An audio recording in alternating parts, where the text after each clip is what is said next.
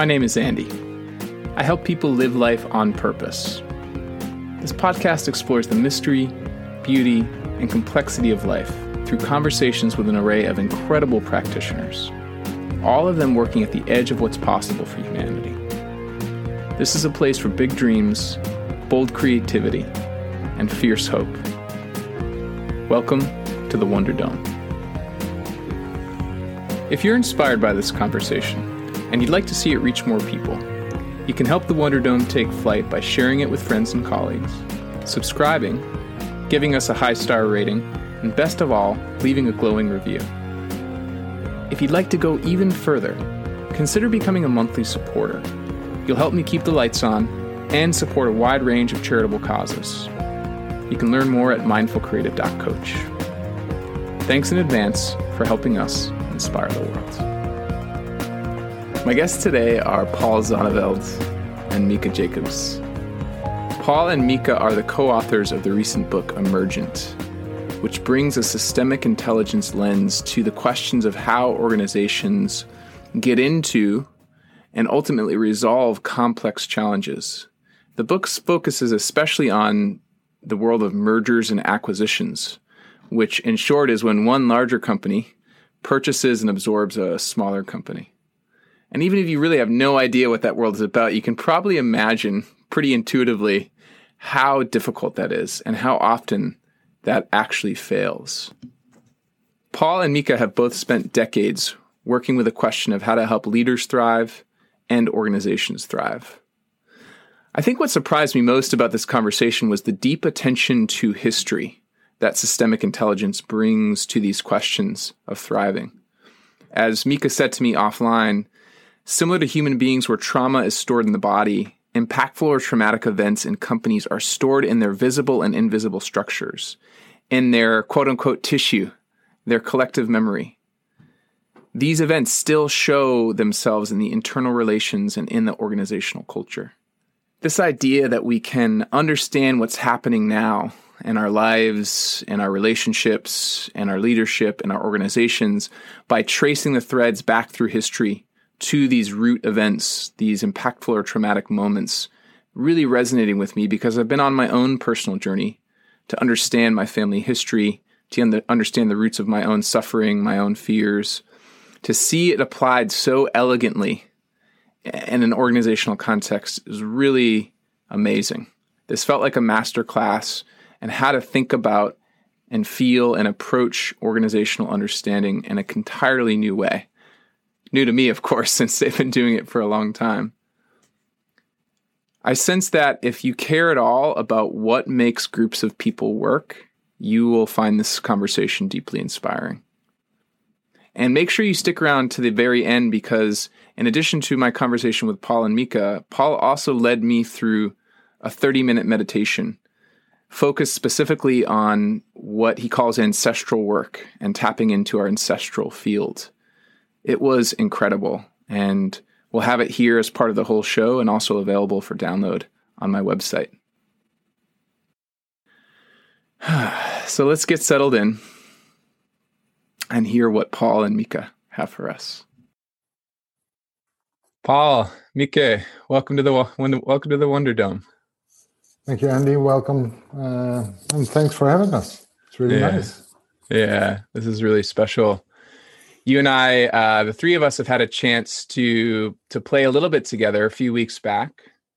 This will be the first time I've done a podcast with two guests at once, which I'm really excited for. It's a bit of an experiment. I know that you two work together very closely. So for you, this isn't as much of an experiment, but for me it is. And I'm excited because for lots of reasons. One is that two of my friends and colleagues, Chelsea Simpson and Michael Stern, both of whom have been guests on this show, have spoken so highly of the work that you do and the ways it's transformed them personally, but also the possibilities that they see in your approach to helping groups of people and organizations and collectives of people work together at deeper levels of harmony and synchronicity and connection. I just really hope that we can share at least a little flavor of that for anyone who's listening in today. Yeah, that would be wonderful if we can get there and share that with as many people as are listening. That would be wonderful, Andy. Yeah, yeah. So, Paul, maybe we can start with you, and then we'll just sort of see how we flow together. But the field that you work in, or the body of work, or the kind of concept, is something called systemic constellations. Is that right? Yeah, we call it systemic intelligence, where the constellations are a tool or a part of. And it's looking at the way we've translated it. Originally, it came from family constellations. That's where everybody keeps calling it constellations. But it's how do you look at living systems? And we all know systems because we were grown up in them. You know, when we were born, there was a system, you and your mom, and maybe some siblings, maybe your father was there. So we are very, very well developed in sensing systems, although we're not conscious about it. Yeah. And from that whole family constellation work, we started developing more applicable applications to put it into the organizational realm. And start looking at organizations as living systems, which they are. Yeah. Maybe I really want to start as best we can at the ground floor here for myself and for anyone listening, particularly because at least here in the States, the word system is a pretty charged word. It's a pretty politically charged word. And also, my sense is that for many people, it kind of comes loaded with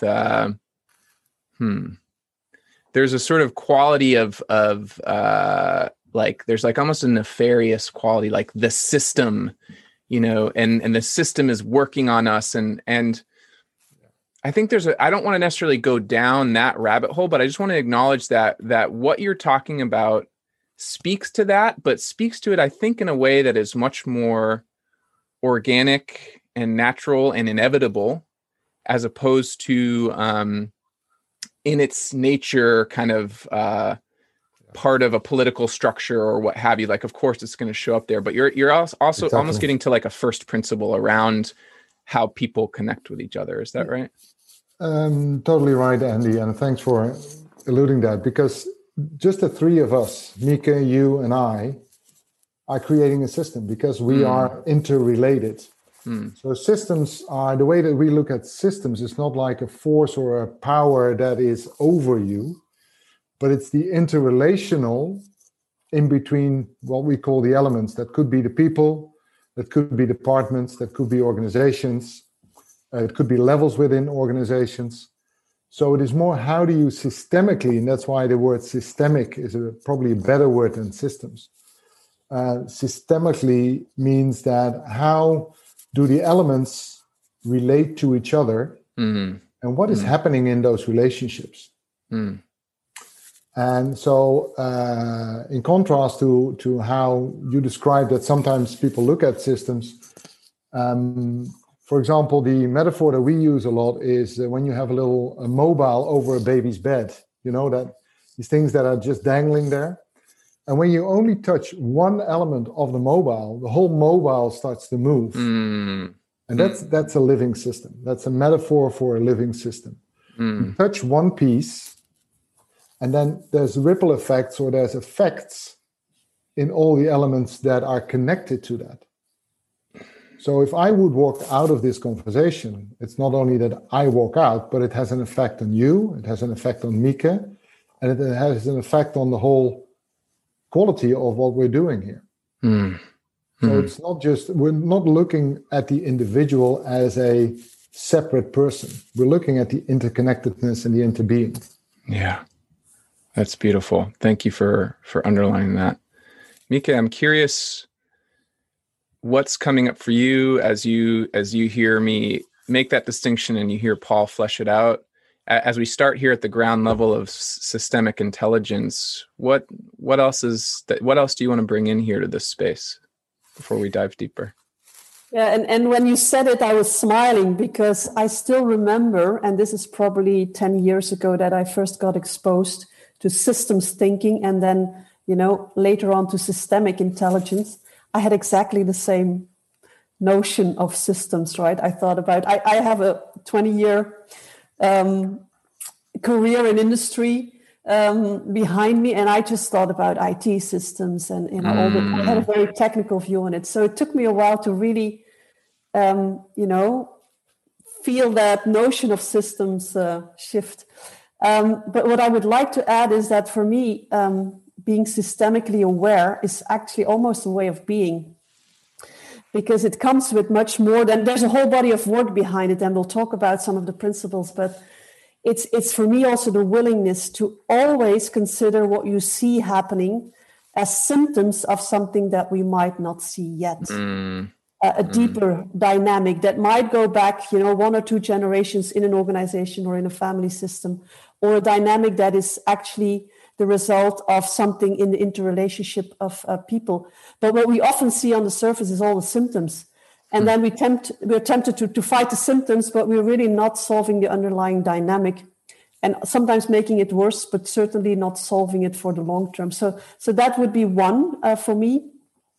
And then the other thing that I may want to add here is that despite, we have so many different cultures around the world, what we have experienced time and time again is that, some of these principles in living systems are really universal, even though, there can be local specificities. So the way it is expressing itself or is manifesting itself can be different, but it's quite universal how living systems operate and how living systems want to go back to flow and try all kinds of correcting mechanisms to go back to flow. Not always constructive mechanisms, by the way, but it's an attempt from the system to really restore flow and to integrate some of the things that have been off track from the past. So that's maybe another one, as we lay the foundation here to add at this moment. Yeah. So what I'm hearing is that these systems have histories, and that these histories, the processes moving through the system, stretch back over generations. And what we're seeing now is an expression, like anything we see in our lives is not only in the moment, but also maybe an expression of that process over time. Is that right? Yeah. That's actually a beautiful summary. Yeah, absolutely. Yeah, we often see, we just become curious about the history of a system. And about different generations and about repeating themes. So in which way are things coming back? Maybe in different manifestations, but they're coming back in a way. And then we're always interested in some of the original dynamics there, if we can still find them, obviously. But yes, absolutely. It's end now, and it's a manifestation of what has happened in the past. Yeah. And there's almost as I hear both of you speak, and you drew this out, Mieke, like the sort of systems, like an IT system has a very mechanistic sound to it, a valence to it. But what you're both talking about sounds a lot more ecological. Like flow, I immediately am thinking of a river, and I'm immediately thinking of the way things naturally grow and fall apart. Like there's just something much more rhythmic and vibrant. And I guess this is why you maybe use the word living, Paul, is that it's something that's alive as opposed to just a machine. Yeah, I like that comparison, because what we've even noticed is that many of the core principles of looking at something systemically are actually represented in nature. So in nature, you can see that every system has connections with other parts and other systems, like large trees and smaller bushes, and there's an order in nature, and there is always an exchange in nature, which is just how we can say feed of each other, but also feed each other, and how it is all everything has a function, and very often it's just you have to start looking at it a little bit differently to start seeing the function. Which something might look detrimental or disruptive, but there is a function behind it, and you see it back in nature,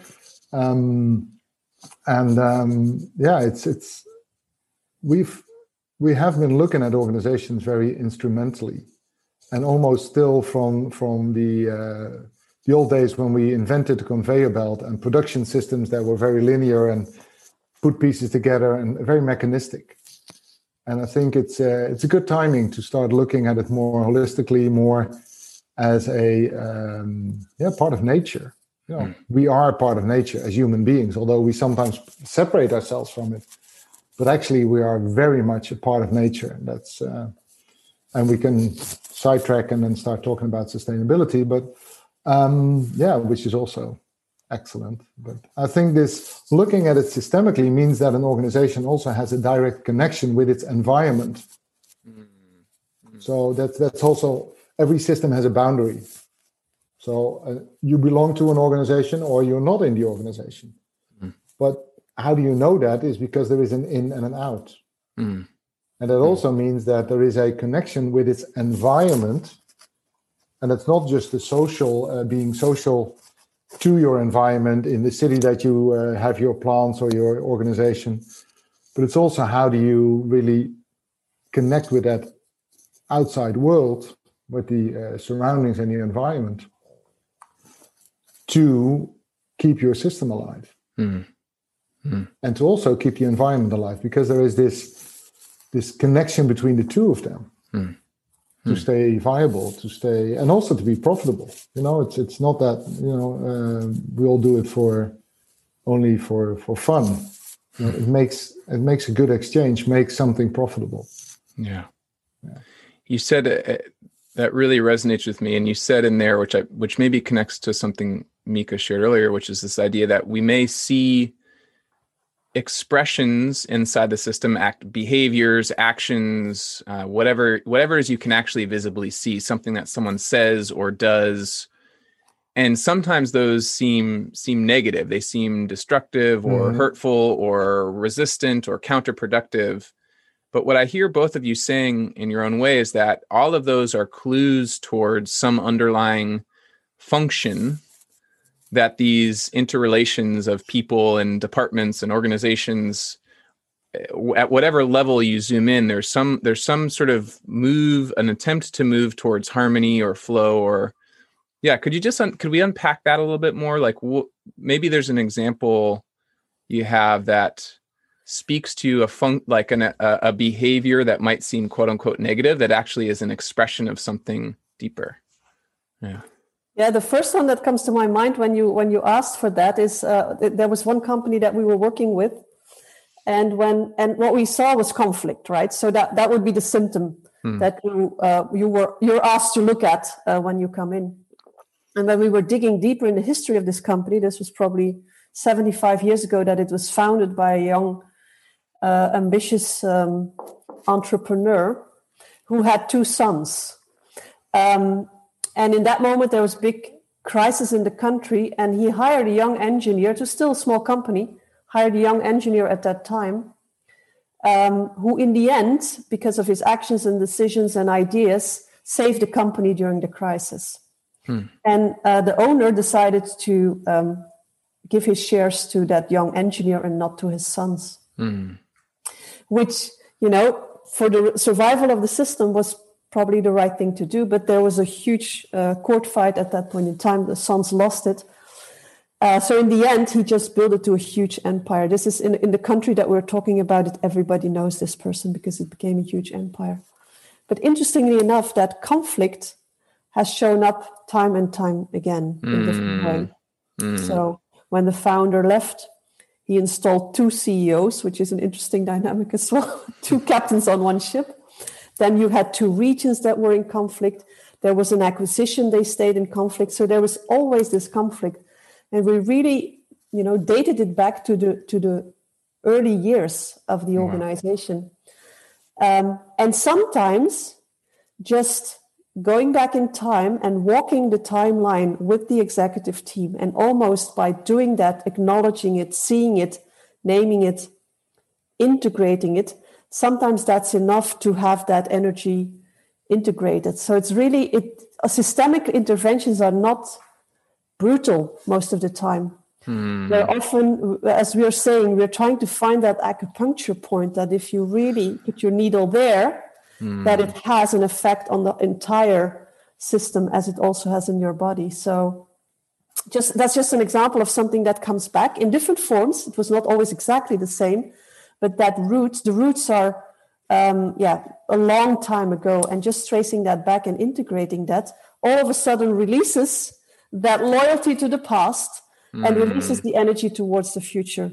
But never in a brutal way. I don't think Paul and I have ever done a brutal systemic intervention, because interventions on that systemic level have such a huge impact. Yeah. Yeah, I'm struck by the elegance and the simplicity, maybe not the obviousness, but the simplicity of, let's look at the whole story. Let's look at the whole journey. Have you ever done that before?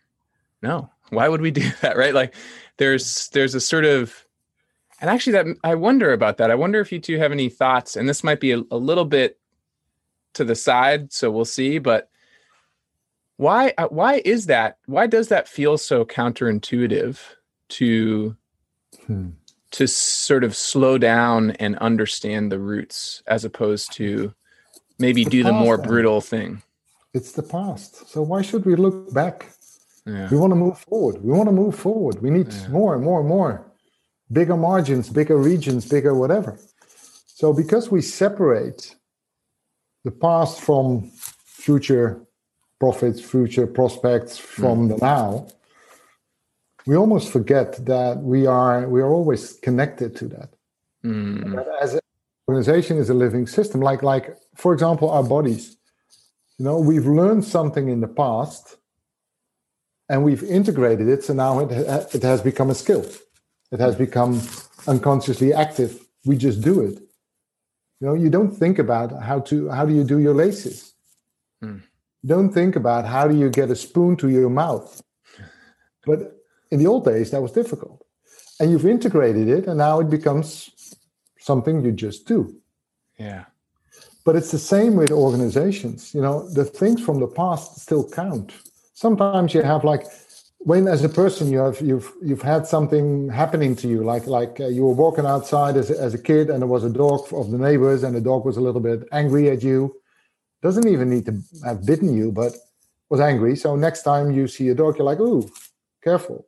Yeah. And then 10 years, you haven't seen a dog, whatever, it doesn't happen. And then you're 20, 30, 40, and you see a dog again, and you feel that old pain again as a little boy. But the same thing happens in organizations, but we don't realize that because we're so much looking forward.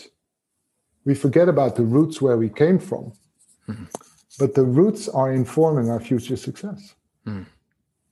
Thanks, Paul. Mieke, I see you. Yeah. I would also add that it requires an additional skill set from leaders, because when you do part of that integration work, you're also faced with some mourning, right? Yeah. Some loss.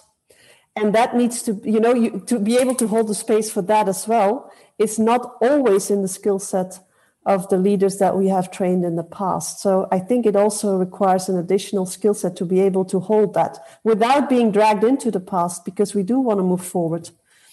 But I think it's an additional skill set that luckily we see more and more leaders adding to whatever made them successful in the past, but really to be able to deal with the loss that also comes up.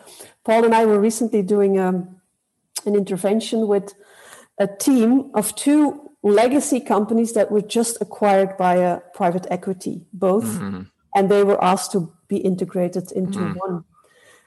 And we did such in a way, a simple intervention, and it was online. Normally we would do this face to face. We just asked all the people from Legacy 1 to put their cameras on and the others to put their cameras off, so that for a moment we could still see that subsystem, which we're not allowed to name anymore because we are a new company, we have a new name, that is still there. And it was so beautiful to see when we asked the people that were on the screen, what's coming up, what you notice, what happens in your body. That the first things they said, there was sadness, there was loss, because a lot of their former colleagues were not there anymore. And it was just beautiful to integrate that for a moment. We did the same for the other legacy and then for the people that just came in. And just that intervention allowed them to reconnect as the new team. So again, but you need to be able to hold that, because it's quite uncomfortable to see all these leaders on the screen and expressing sadness and loss. And at the same time, it's also not more than that. So it's interesting how we work with leaders to be able to develop more of that skill set as well. Yeah. I mean, the simplicity and the elegance here, it sounds like maybe you spent 20 minutes or less on this total. And exactly, we did. Yeah. Not more than that. Yeah. 10 minutes, yeah. Yeah. Yeah, there's some way in which the what I'm tuning into, and I'm not sure how much of, maybe you all can interpret this better than I can, but there's a sense in which one response I often see in myself and that I see in groups, and you just described this really beautifully, is a not just an ignorance of the past, but a fear of the past, that if we were to actually name and acknowledge a thing that happened, we lost some of our colleagues in this merger. Yeah. That if we were to do that, that might somehow unleash so much emotional anger, energy, some sort of destructive force that we just don't name it. Just go forward. And the sort of irony of that is that's so brutal. Like the brutality of that move is to simply say your sadness can't be expressed here. Yeah. And then to go, oh, no, actually just maybe not just, but if we at least start with 10 minutes of naming the sadness, what might happen then? That's what I'm tuning into. Is that right? Yeah, I think you name it beautifully. It's, just imagine it is there anyway. Yeah. But we don't talk about it. So it takes energy to put it away, to not talk about it. So that energy you can't use to do whatever you want to do in the organization. That's one. The other thing is that, it is there, and then we forget about it, but it doesn't go away. It's like a beach ball, holding a beach ball under the water. You're standing in the ocean, you're holding a beach ball under the water. At a certain moment, your arms get so tired that it almost explodes in your face. It jumps up. Yeah. And then it's there. And it could be there in all kinds of different forms as a symptom. That's why we call it it could be a conflict. It could be a big disruption. It could be a fight between people. It could be somebody who goes into a burnout suddenly. And it's so simple, like you so beautifully said, when we just give it a little bit of time to speak about it, to name it. And there is very often what we then hear is a very big sigh of relief. And they say, finally we can talk about it. And that is the whole solution. When we put it out there, bring it back into consciousness, bring it back into awareness, and we can talk about it. And maybe there's a few tears shed, maybe not. And then people, at a certain moment, people feel, okay, now we can move on again. And the whole atmosphere in the team can just change. Yeah. I'm struck, I love your beach ball metaphor. We could debate about whether or not you want to deflate the beach ball, but what I like about the metaphor here is that even if you don't or shouldn't, now it's just there and floating on the water. And no one has to use energy to keep it down. Exactly. No one has to pretend it's not there. You could even go back and play with it again if it serves you. And it's just it's a much lighter, literally it's now floating as opposed to being repressed. And that lightness sounds really powerful. Yeah, Mieke. Yeah, I would like to add a perspective on leadership again, because, and I worked for the same company for 20 years, but in 9 different roles. Wow. And I think we're so used to expect from leaders that they put their mark on the organization, that they leave their legacy, that they do something different, that they do a change or transformational program. And again, I was the same. Every time you feel that you have to leave your legacy and do something different or do something that is all yours. I think when you think systemically, we also invite leaders to more take their place in a long lineage of leaders. And there were people before them and there will be people after them. And that just totally shifts. It really shifts how you see yourself and how strong your ego comes into the story I really think, and also that has been magical when we walk these timelines. And again, walking the timeline is only one of the interventions that we do to really almost, people know that they're important, and at the same time, they're only one chain in the whole lineage of leaders and in the whole lineage of the organization. So, yeah, we have been trained to expect from leaders to be a certain way, and I think we need to expand our view on what that looks like. Yeah, even just hearing you make that invitation, there's something. The word that actually has come up in my mind a few times now is liberation. Like there's a quality of liberating energy so that it can flow. There's a quality of also liberating members of the system from burdens or beliefs that have been really heavy, like the sort of beach ball of like, I'm the leader and I have to leave my mark, and and it's like, no, actually you're part of something much, much bigger and beautiful that stretches both backwards and forwards in time. And the beautiful thing about that is it seems to be like that. I imagine myself as a leader really internalizing that, and I feel much lighter now. I feel much more capable of saying, okay, I'm here for the time I'm here. And while I'm here, I'm going to do my best to be of service and help the whole system thrive. Yeah. And maybe that'll leave a mark, and in fact, it almost inevitably will leave a mark because I'm part of this chain, but it will likely leave a mark, or it will likely leave an impression in the system that allows for more flow in the future. Yeah. And that's just so beautiful. So thank you for sharing that, Mieke. It's to just follow on. It's our experience that when leaders start seeing it that way, actually what they do is they free up more potential of themselves. Yeah. Like you say, liberating. Yeah. And then they can be more human. They can be easier in the interaction. They can still drive great goals and great results.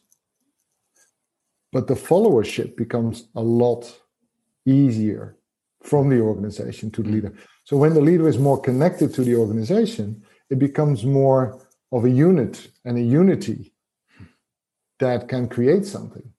Yeah. Instead of a leader, sometimes we see leaders stepping into an organization and first thing they do is talk bad about their predecessor. Yeah. What do you think the organization is thinking?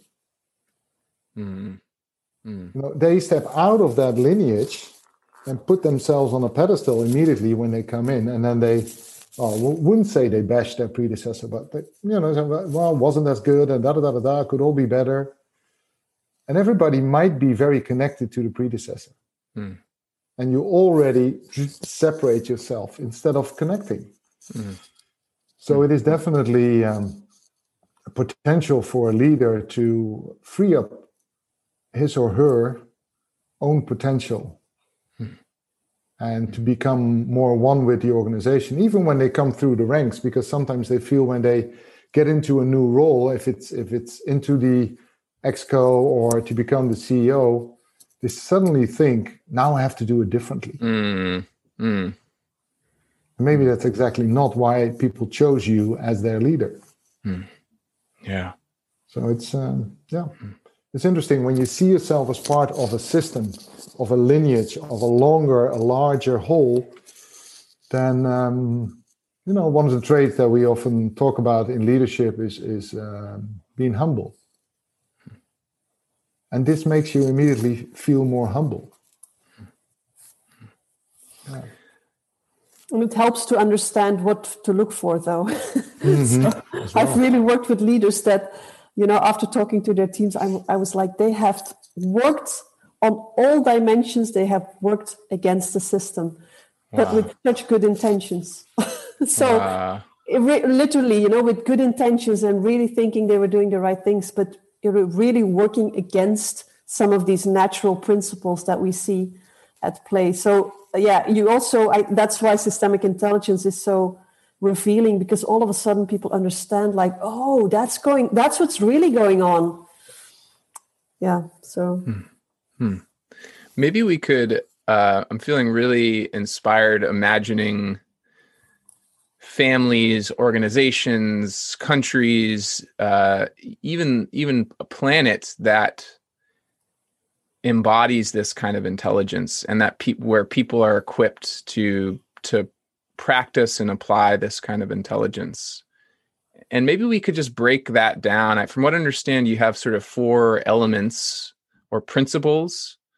Maybe we could sort of, and I don't know if we'll have time to get through all 4. We'll just sort of see how it goes. We still have a good solid 20 minutes left or so, but maybe even 30 minutes. But I feel like that feels like a next step here for me to sort of say, okay, now we've established that this dynamic is not only at play, but is actually at root in every group, that even right now, the 3 of us are now creating a system, and our interrelationships are producing effects in the system. And that just is going to happen. Yeah. And you can apply all these 4 principles to how we got to this conversation even. Yeah. Great. Let me give you the 4, and then please. Alternating, we can just do as a little headline of what a principle is. Yeah. We see those 4 principles as lenses to start looking into a system at a deeper level, at the undertow, under the surface, under the waterline. So 4 principles. The first one is purpose. So that gives you the guiding light. What are we here for? The second is connection and inclusion, which talks more about the horizontal connections. The third one is order. Every system has an intrinsic order. Even if you don't create it, it'll create itself. And the fourth one is exchange. And that also creates the vitality and the flow in an organization. So let me take the first one and I'll pass it on to Mieke. Purpose means, and we have a differentiation between mission statement, which is very often inside out. So the organization determines, I want to be this in the market, known for quality, or I want to have this market share, I want to be first amongst my peers, or best of, or that is inside out. The company decides how they want to be in the market. A purpose is outside in, and answers the question, what are we really in service of? What is the outside asking us how to serve them, what to bring to them? What is the product that they really need instead of the product that I think and I'm going to push? So automatically there is a flow. If the outside world is asking for something and you provide that, you automatically have a market. You automatically have sales. You automatically have a creation. Yeah. In contrast to family systems, which we all know by living in it, a family system has one purpose, which is passing on life. And there's various ways of doing that. You can do that by having children and offspring. You can also do that by offering and supporting good deeds, or offering money to charity, or that's another way of passing on life, the stream of life. Organizations are man-made systems. Initially, they were not there. Then somebody had a thought and they started an organization. And first of all, very entrepreneurial and could grow out to become very big. In a system, that's the difference between family and organizational system. You can stop an organization when the purpose has been fulfilled. When your service is no longer necessary, you have 2 choices. One is to stop the system, stop the organization, because it's not serving any purpose anymore, literally. Or, and most of the time we have beautiful words for that, do a strategic reorientation on purpose. Or in other words, what can we be of service now? So, and one of the things that you sometimes see is that people keep following the same purpose, keep doing the same thing, although the purpose has already been fulfilled. And that is damaging for the organization. It's damaging for the environment. So that's the first principle. What are you in purpose of? What are you in service of? As a guiding light for putting all your energy to. Yeah. So I can imagine that companies, leadership teams might often surprise themselves or be surprised when they are asked to consciously and explicitly articulate that purpose and connect to it. And it's particularly when they discover that, oh, the purpose we were fulfilling has been fulfilled. So there's like there's a kind of really existential is the word that's coming through for me. This is really an important question. And I wonder if you could just say a bit more about that, Paul or Mieke, if you are resonating with that. Like, again, there's beauty in the purpose question, but it's non-obvious. It's not something that I think a lot of people engage with consciously, or they think they are, but they're doing what did you say? It's the outside in, like, here's what I'm going to bring to you, as opposed to here's what you need from me. To give you one or two examples, we're currently in a pandemic. What you saw in the start of the pandemic, unfortunately. Yeah. What you saw in the beginning, in the earlier months of the pandemic, is that many organizations, although they were not in the market of personal protective equipments or of making masks or anything that was in service of the healthcare workers, for example, and they started repurposing the visions of their own organization to produce products that would help the healthcare workers. And you saw an uptake in motivation, an uptake in active contribution by the workers. Because suddenly it was there. So that is something different. And there were luxury brands that normally bring out very expensive clothes or whatever products they produce. And they said, well, let's do something else. And there was loads of energy going there. So that is one example. One of the other examples that I often give is that when internet started coming up, and especially like the companies like Amazon and Book Depository, Bol.com, whatever, all these companies that were selling books online, suddenly you saw that many bookstores had served their purpose because they were more general bookstores. And that was now taken over by the Amazons of the book online companies. The ones that are still surviving are the specialty bookstores. On antiquated books or on special topics, they are still serving a purpose. Yeah. So that's where you see the differentiation. Sometimes it's being fulfilled by another route or by another means, and then suddenly your purpose is gone. But also now, what we also see is that in the pandemic, that people are starting to shop more locally. So suddenly the purpose of the local shop, the local grocery, the local bakery becomes more important. Yeah. I just was connecting with that, thinking about the bookstore that I buy from, and like the outside in purpose of that bookstore is to sell me books. But the sort of inside out actually is to serve as a place of community and connection and ideas and learning, especially in the midst of time when we're being forced apart. And so I think whether they've really consciously articulated it or not, that bookstore is serving that purpose really well. And as a byproduct, they're also continuing to sell books and stay in business. Exactly. Yeah. That's what you see a lot. Mieke, is there anything you want to add to purpose, or should we shift to connection and inclusion? I think we should shift, because I don't think it's wise to leave people hanging with only 2 or 3 of the 4 principles. Okay. Yeah. So our one purpose we might want to offer is all 4 principles there. Yeah. Let me do the second one, and maybe I'll add the third one, and then Paul, you can do the 4th one. The second principle is connection and inclusion, and it's all about defining what is now that system. If we want to achieve that purpose, what is the system that we need? What are the boundaries of that system? Who's in and who's out? Who belongs and who doesn't belong? And what does it take to belong? And there are 2 subtitles with this principle. And the first one is that everybody who belongs to the system is entitled to a place in the system. So everybody who belongs to the system is entitled to a place in the system. Because there's a very strong dynamic when we see either exclusion or over-inclusion. So what you need, who you need, which competences you need, is always in service of the purpose. It's not just a matter of just over-including everybody, but it's also not a matter of excluding, because exclusion has a lot of correcting mechanisms.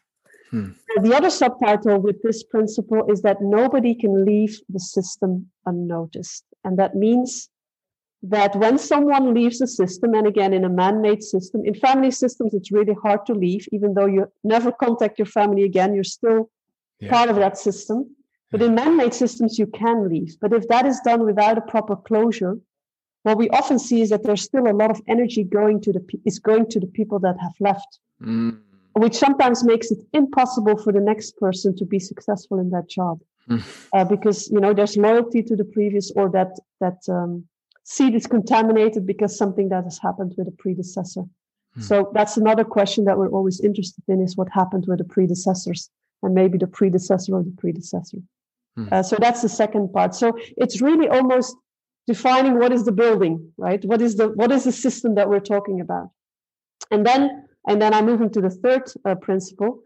Then, okay, you have the building, and then you enter the building, and then the question is, okay, but where's my place? So the principle of order helps you to define, in this building is my place on the first, second, third, fourth, fifth floor, and which office am I in? And not literally, but within that system, what are the criteria for order? And they might be very different. And we often think that, the org chart tells us that, right? You have the number one, and that's true. They're the number one because they're responsible for the whole. And then you have the level below. So vertically, that's still relatively clear most of the time, even though in new ways of working, it's changing. But then horizontally, who has a stronger voice here? Who has a stronger voice in certain decisions? What is really important here? And that can be very different from organizational system to organizational system. And there's no right or wrong.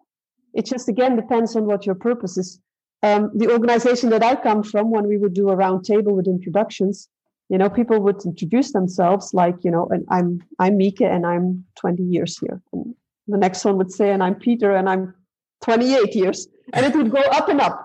And there would be one who said, I'm 40 years here. So tenure was a very important criteria for order.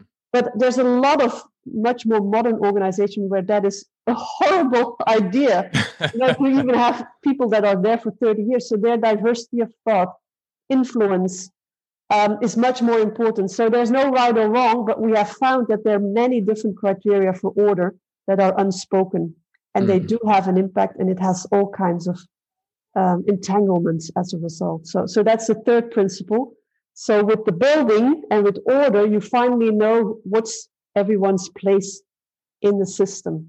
Not in a strict job description, point of view, but it really creates rest in an organization when everybody occupies their own place. And doesn't try to step in other people's shoes, but occupies and fully occupies their place with all the responsibilities that come with it. So that's the number 2 and number 3.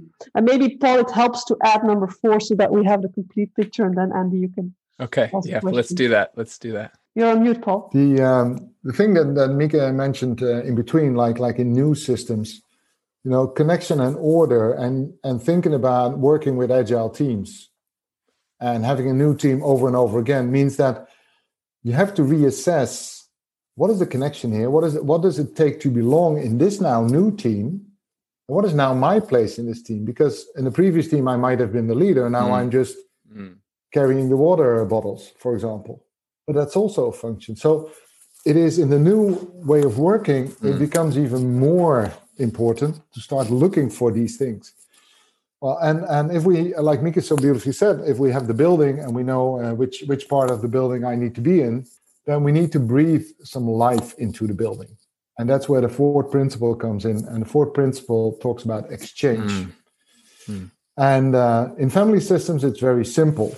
And in organizations and all systems, it's almost opposite, you could say. In family systems, and this sounds maybe for some people a little bit strange, but the exchange is parents give, children take.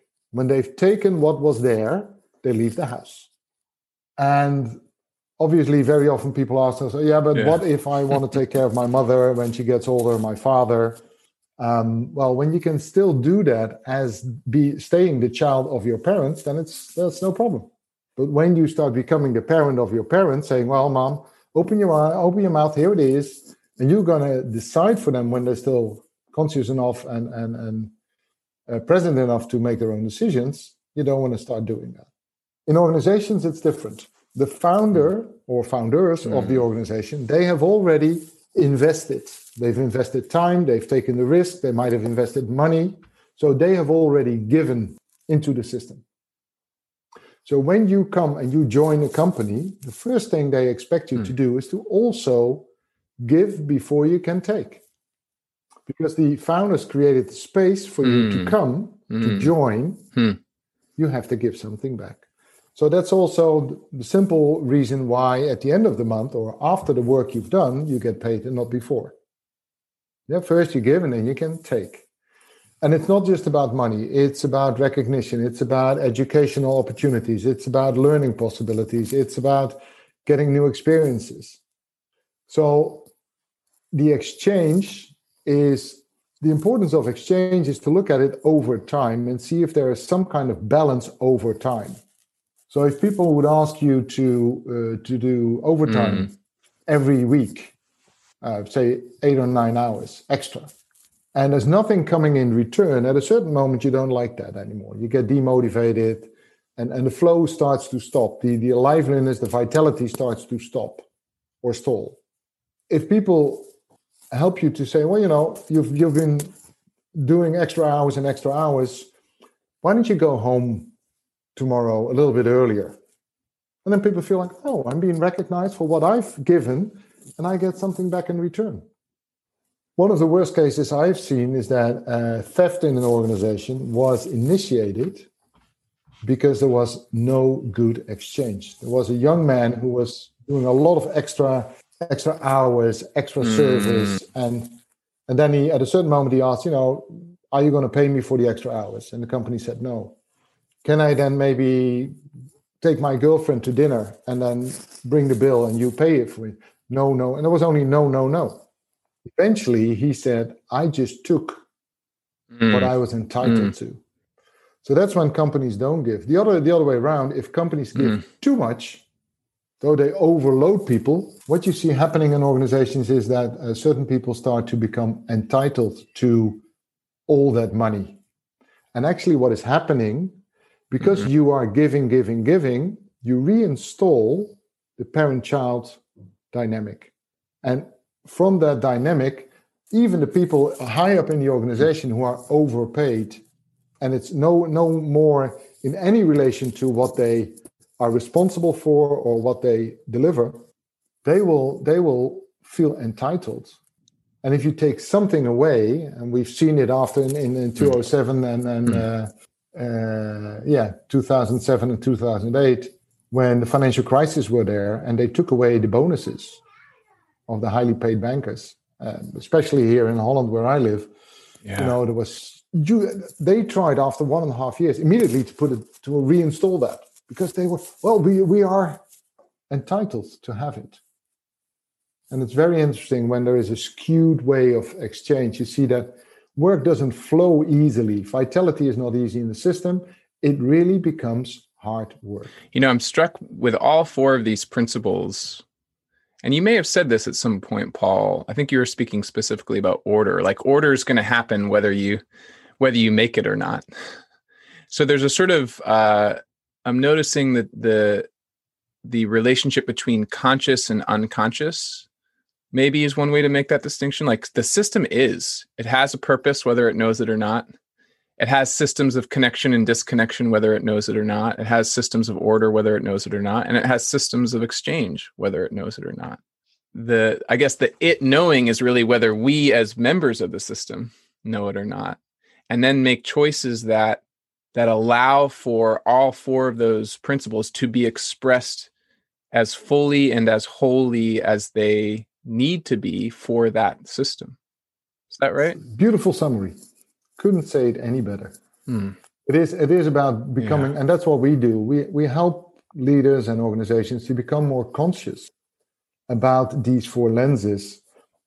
And why is that important? Because the work they do nowadays is work in complexity, and these lenses help to see through the complexity and help you to start making decisions that get you out of issues that are repeating themselves.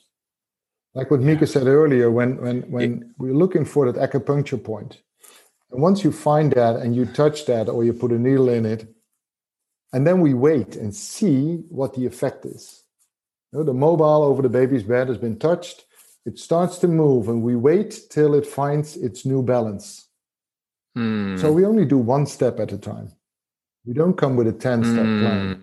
Because once we've touched it at the right level, a lot of things will change and will move. So we wait a little bit till it settles again, and then we'll see what then surfaces. And very often we don't need to do any after that. But that's also the shift of the leadership. If they start, sometimes you can start thinking in solutions that only need 1 or 2 steps. But we can't predict what the second step is going to be until we see how the system has responded to the intervention. Yeah. Yeah, like this, even in here, I hear you describing a kind of conscious versus unconscious. And the unconscious might be those 2 departments are fighting. We need to stop them from fighting, right? Like you see the symptom and you go after the symptom, but inevitably that's touching the mobile and it's going to start to swing in all sorts of ways. And so there's just a recognition that any move makes the system react. But the right moves, it sounds like, can restore balance and harmony quite beautifully and elegantly.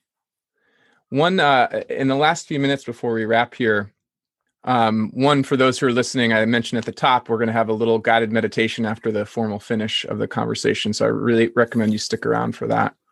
And also Mieke, I believe, has brought us something special as well here. So we'll have that in a minute.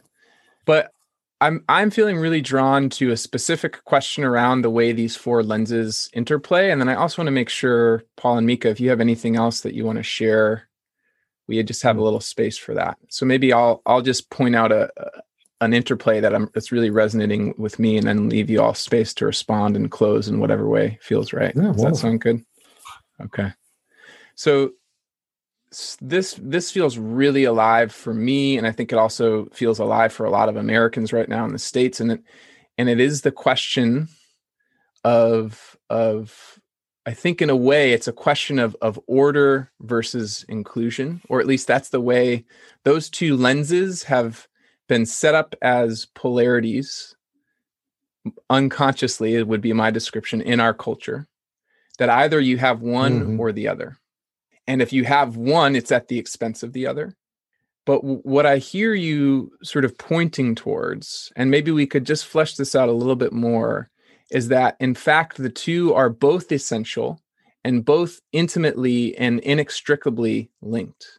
That if you have an order that produces too much in-group, out-group, or too much exclusion or too much scapegoating, eventually the system will suffer, probably pretty quickly. But also if you have a system that just emphasizes pure connection and everyone gets a seat at the table and it's all sort of rosy and lovely at the expense of clear order, at least in a man-made system, that's also going to produce a lot of dissonance and pain and challenge.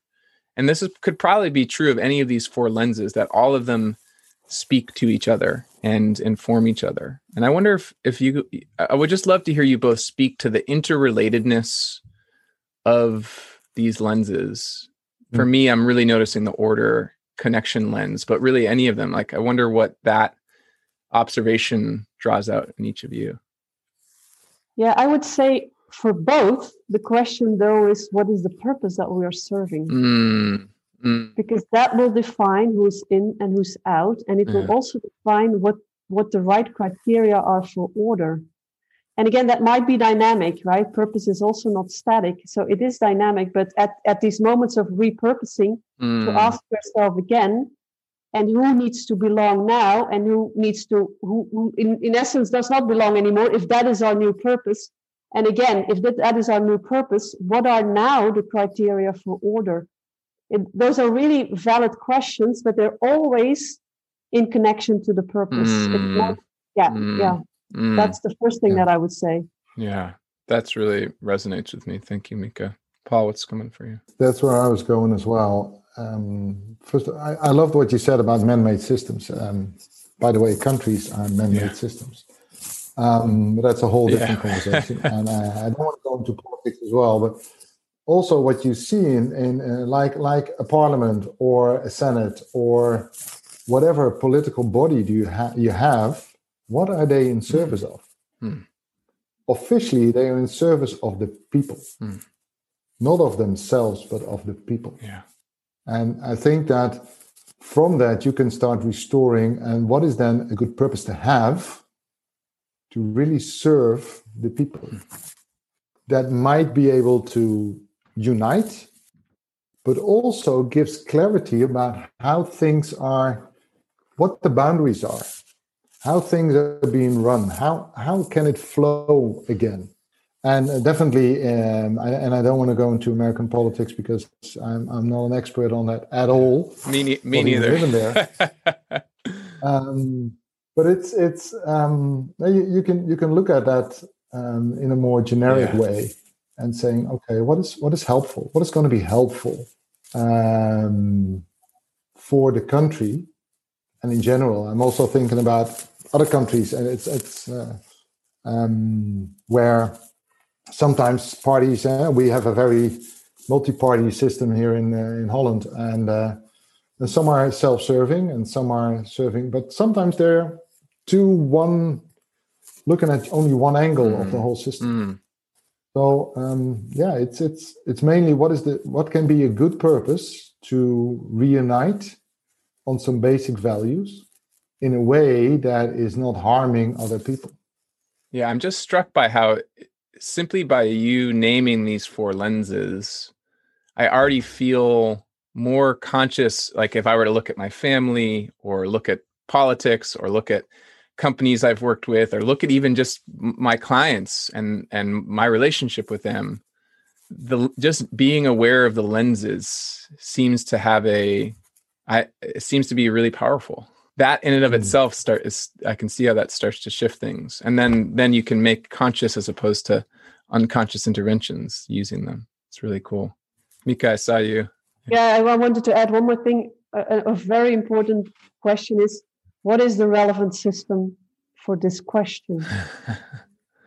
So are we solving it in the right system? That's an important question. And when it looks confusing or very complex, then one of the things you can do is just widen your view and either look at the broader system or look back in time.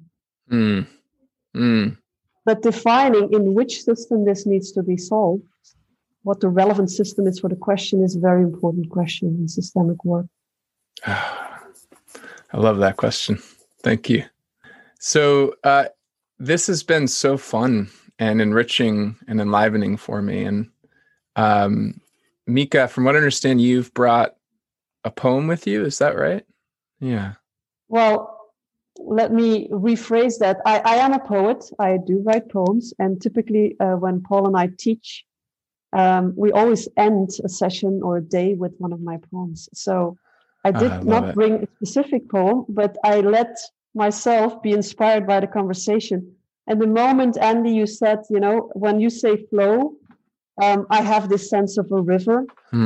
I knew which poem I wanted to read at the end of the session. And before you do that, Mieke, I want to just, because I feel like that will be a really nice, the poem sounds like the perfect closing piece. And then we'll kind of stop and we can do the meditation for anyone who wants to stick around or hear it later. I just want to just check in and see if there's anything else that either of you feel called to say. And also I want to make sure that people know where they can find your work out there on the system that is the internet that we all have access to. So yeah. Paul, anything that you feel you want to say in closing or just even to share where people can find out more about what you're up to? Well, first of all, I want to thank you for the opportunity to have this beautiful conversation. And I think that we had a purpose with this conversation. You have a purpose with what you're doing.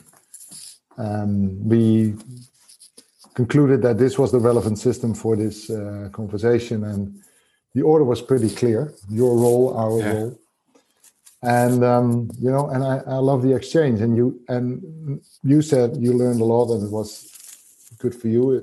I learned a lot, and that's also how I always see our work as we do it.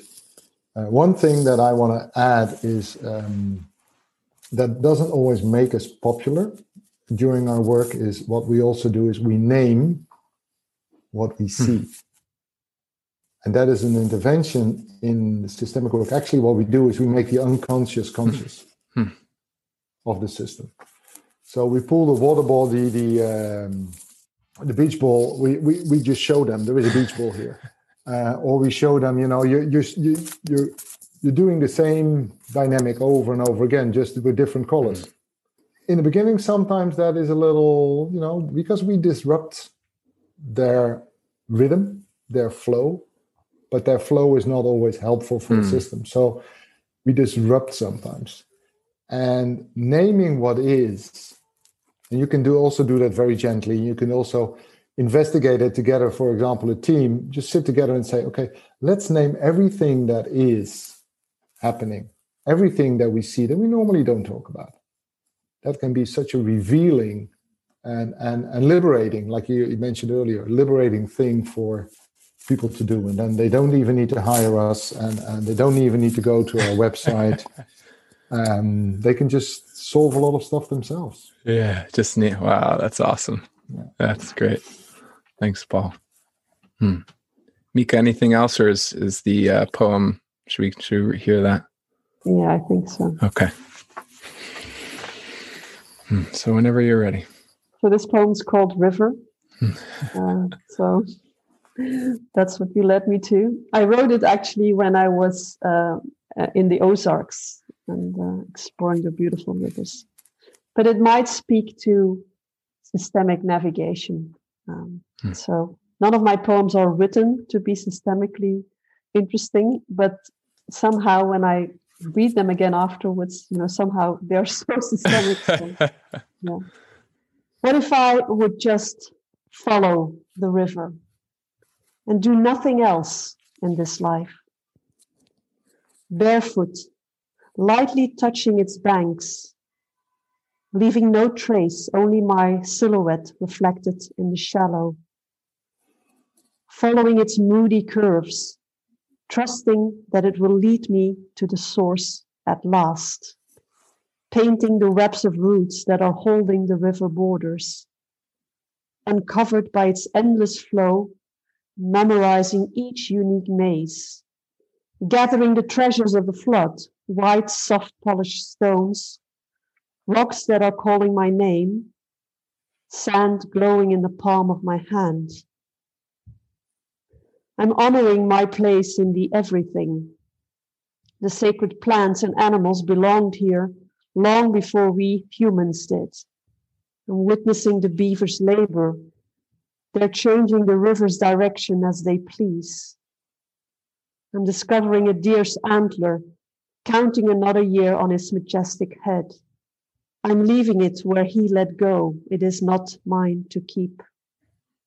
Finding shelter in the nightly caves and laying my head to rest, spied on by a family of bats. Conversing with the river snakes, the black ones and the tiny poisonous greens. Eye to eye, whispering without words. I know I plead guilty as charged. I am a trespasser. I mean no harm, I come in peace. Calling on the water spirits, the souls of the springs, the nymphs guarding the creeks, the creators of the rivers, the goddesses of the oceans, the beholders of all life. What if I would just become the river and be nothing else in this life? Wow. Thank you, Mieke. Thank you, Paul. This is such a treat. Thanks, everyone, for listening. Thanks for tuning in to the Wonder Dome. This podcast was produced by me, Andy Cahill, with support from Kelly Surqua, and audio editing and engineering services from Jim Surqua at Sump Pump Studios. The theme song was written and performed by Todd Marston.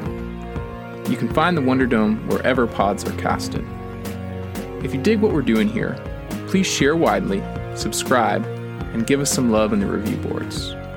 And if you feel called to support this humble offering to the world, while also making an even greater impact in the lives of others, consider becoming a monthly supporter. Not only will you help me keep the lights on and keep this show going for as long as I'm able, but 30% of all member contributions go directly in support of causes like the Black Lives Matter movement, the United Nations Refugee Agency, and the National Resources Defense Council.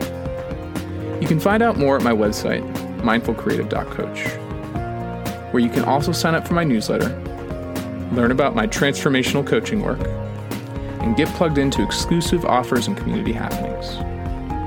In the meantime, I'm wishing you a life of purpose, power, and presence. We need you now, more than ever. So welcome to this meditation, this visualization of 7 generations. In the systemic work, and especially in the family systemic work, we always talk about that you are the energetic manifestation of 7 generations and the source before. That's how far we go back.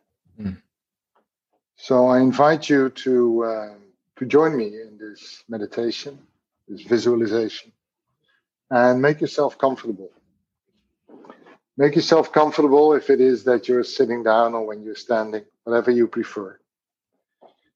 And take a few deeper breaths.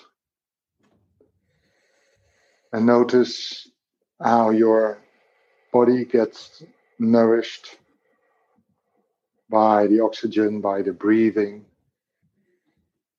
And slow down your exhale. So you can drop inside a little bit more with every exhale that you do. And feel the connection between the floor, the earth, anything that is supporting your feet. And notice that contact with the ground. And if you're sitting, also notice how the chair is supporting you. And if you're standing, how your legs, nice and subtle, are just supporting you through your pelvis and your backbone to be upright.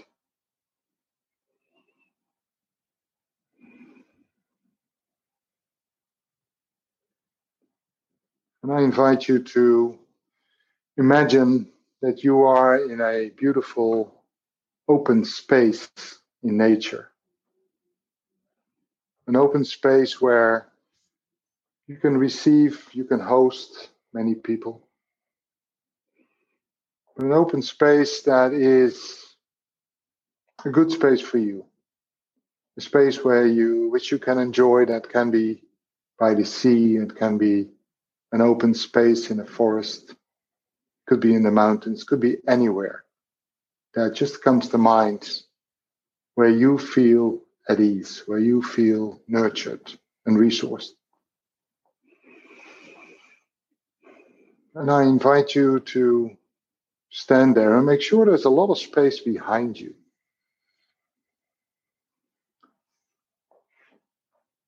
And we will start building the field of 7 generations and the source before, also based on the expression that your ancestors are your real roots.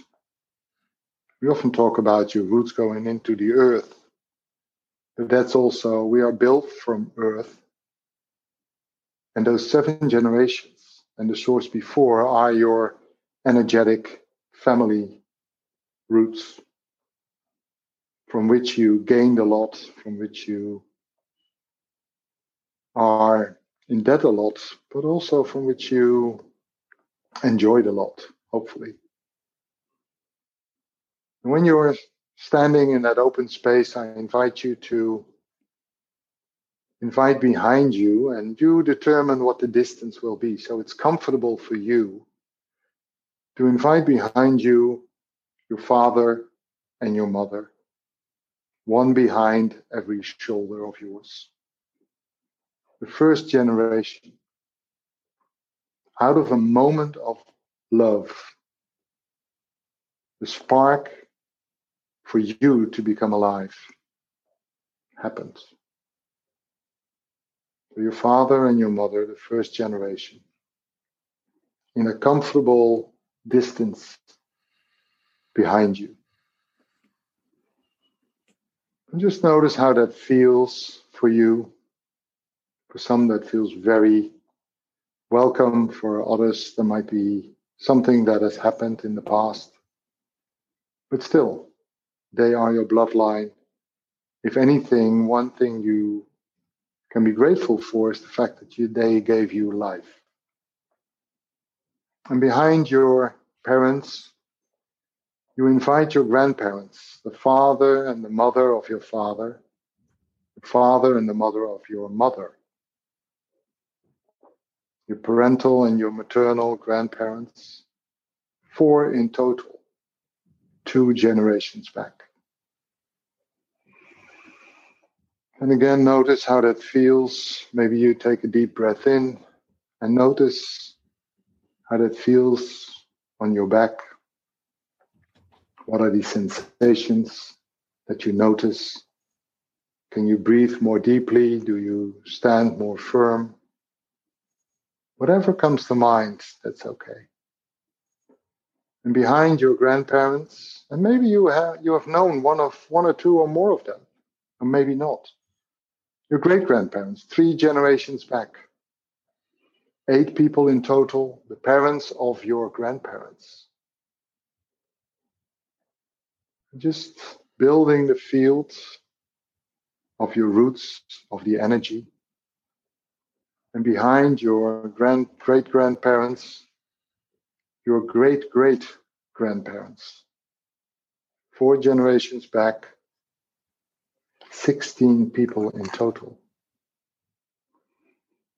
And many of us have never known their great-great-grandparents, but your great-great-grandparents know you. So we have 4 generations already behind you, and then invite their parents, the parents of your great-great-grandparents, 32 people, and the field widens. The field opens up even wider, and behind them, the 6th generation, 64 people. And we all need them. They were all needed. And even behind them, another 128 people. 7 generations before you were born. 256 people. And all of them were needed for you to be born. If one of them hadn't been there, you would not be here. This is your ancestral field. And even behind the 7 generations is what we call the source before. And you can call that eternity. Some people have different names. Could be God, could be Allah, it could be love or the light, whatever connects for you with the term the source before. And all those 7 generations were needed for you to be here today. And I want to offer you a few options. So maybe in your mind's eye, if you feel comfortable, you can lean back a little bit.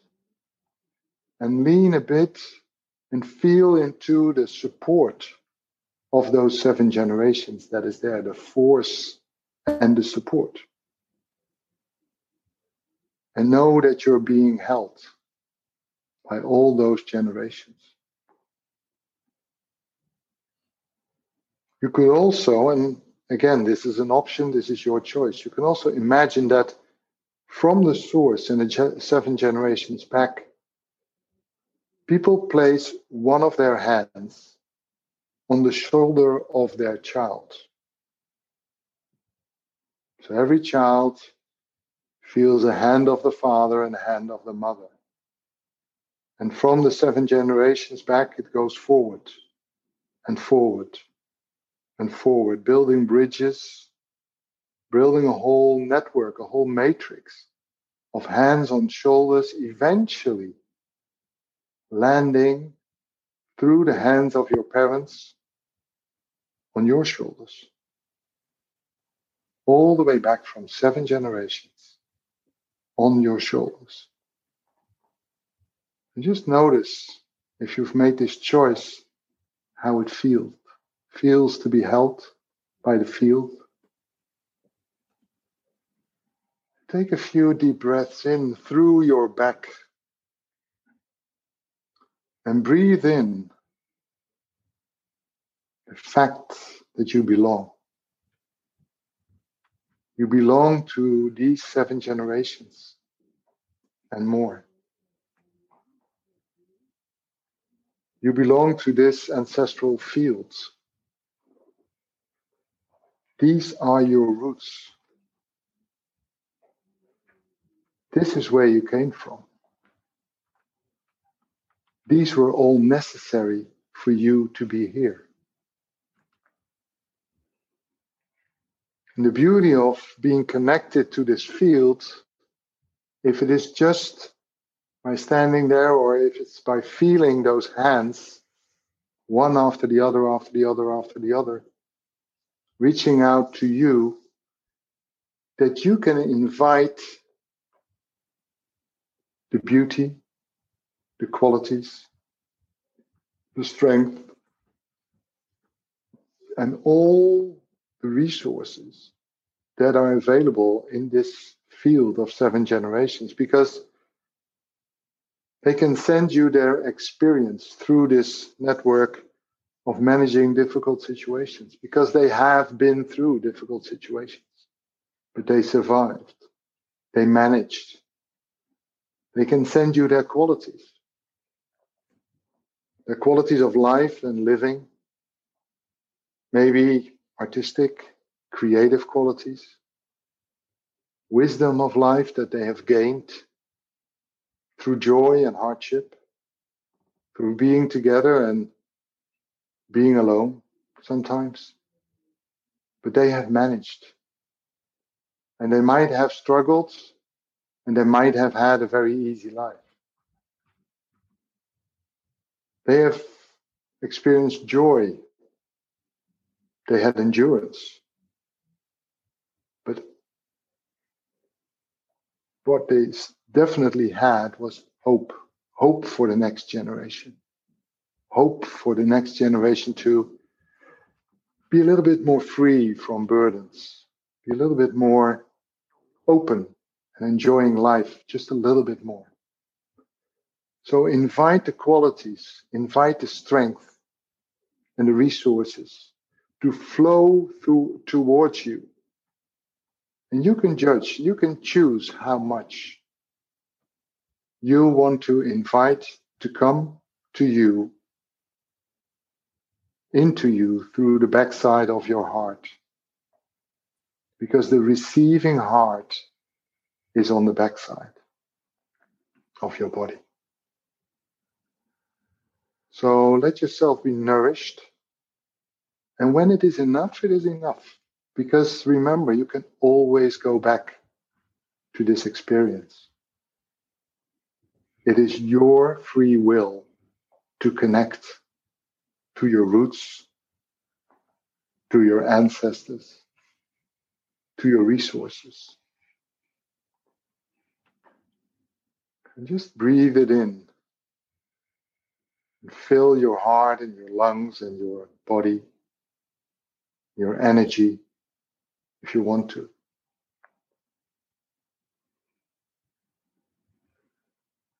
And just feel how it feels and how the senses in your body get awakened by being connected to this field. And I want to offer you one more choice to make. Because to round this off, you can choose to just wait till I've given you the choices. You can either choose to step forward and turn around and look at them. Or you can just stay like it is. Maybe put your hands on your heart and feel the gratitude. But do whatever feels good for you. And you can also make a combination. Put your hands on your heart, do a step forward and turn around and look at the field of your ancestors. And maybe there are familiar faces. There will be definitely faces that you've never seen before. But they are your ancestors. And as they are there, always, maybe, and just check what feels good for you. Maybe you want to make a little bow. Or maybe you just want to, with a smile, express your gratitude. Whatever feels good for you. And you can thank them. You can bow to them. You might see some smiling faces, because you can imagine if you would ask somebody if you have something to offer for a descendant 4 or 5 generations forward, that the only answer they can give is, yes, I do. So store this experience, the energy, the gifts, store them somewhere where you always store these gifts. And then gradually, as you have invited them in, you also let them go again. So the 7th generation passes back to where they came from, and then the 6th generation.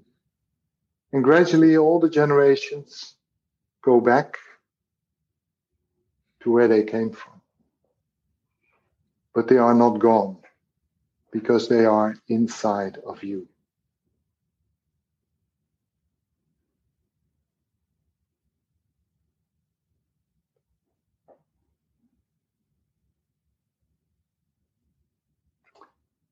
Just on your own time, in your own rhythm,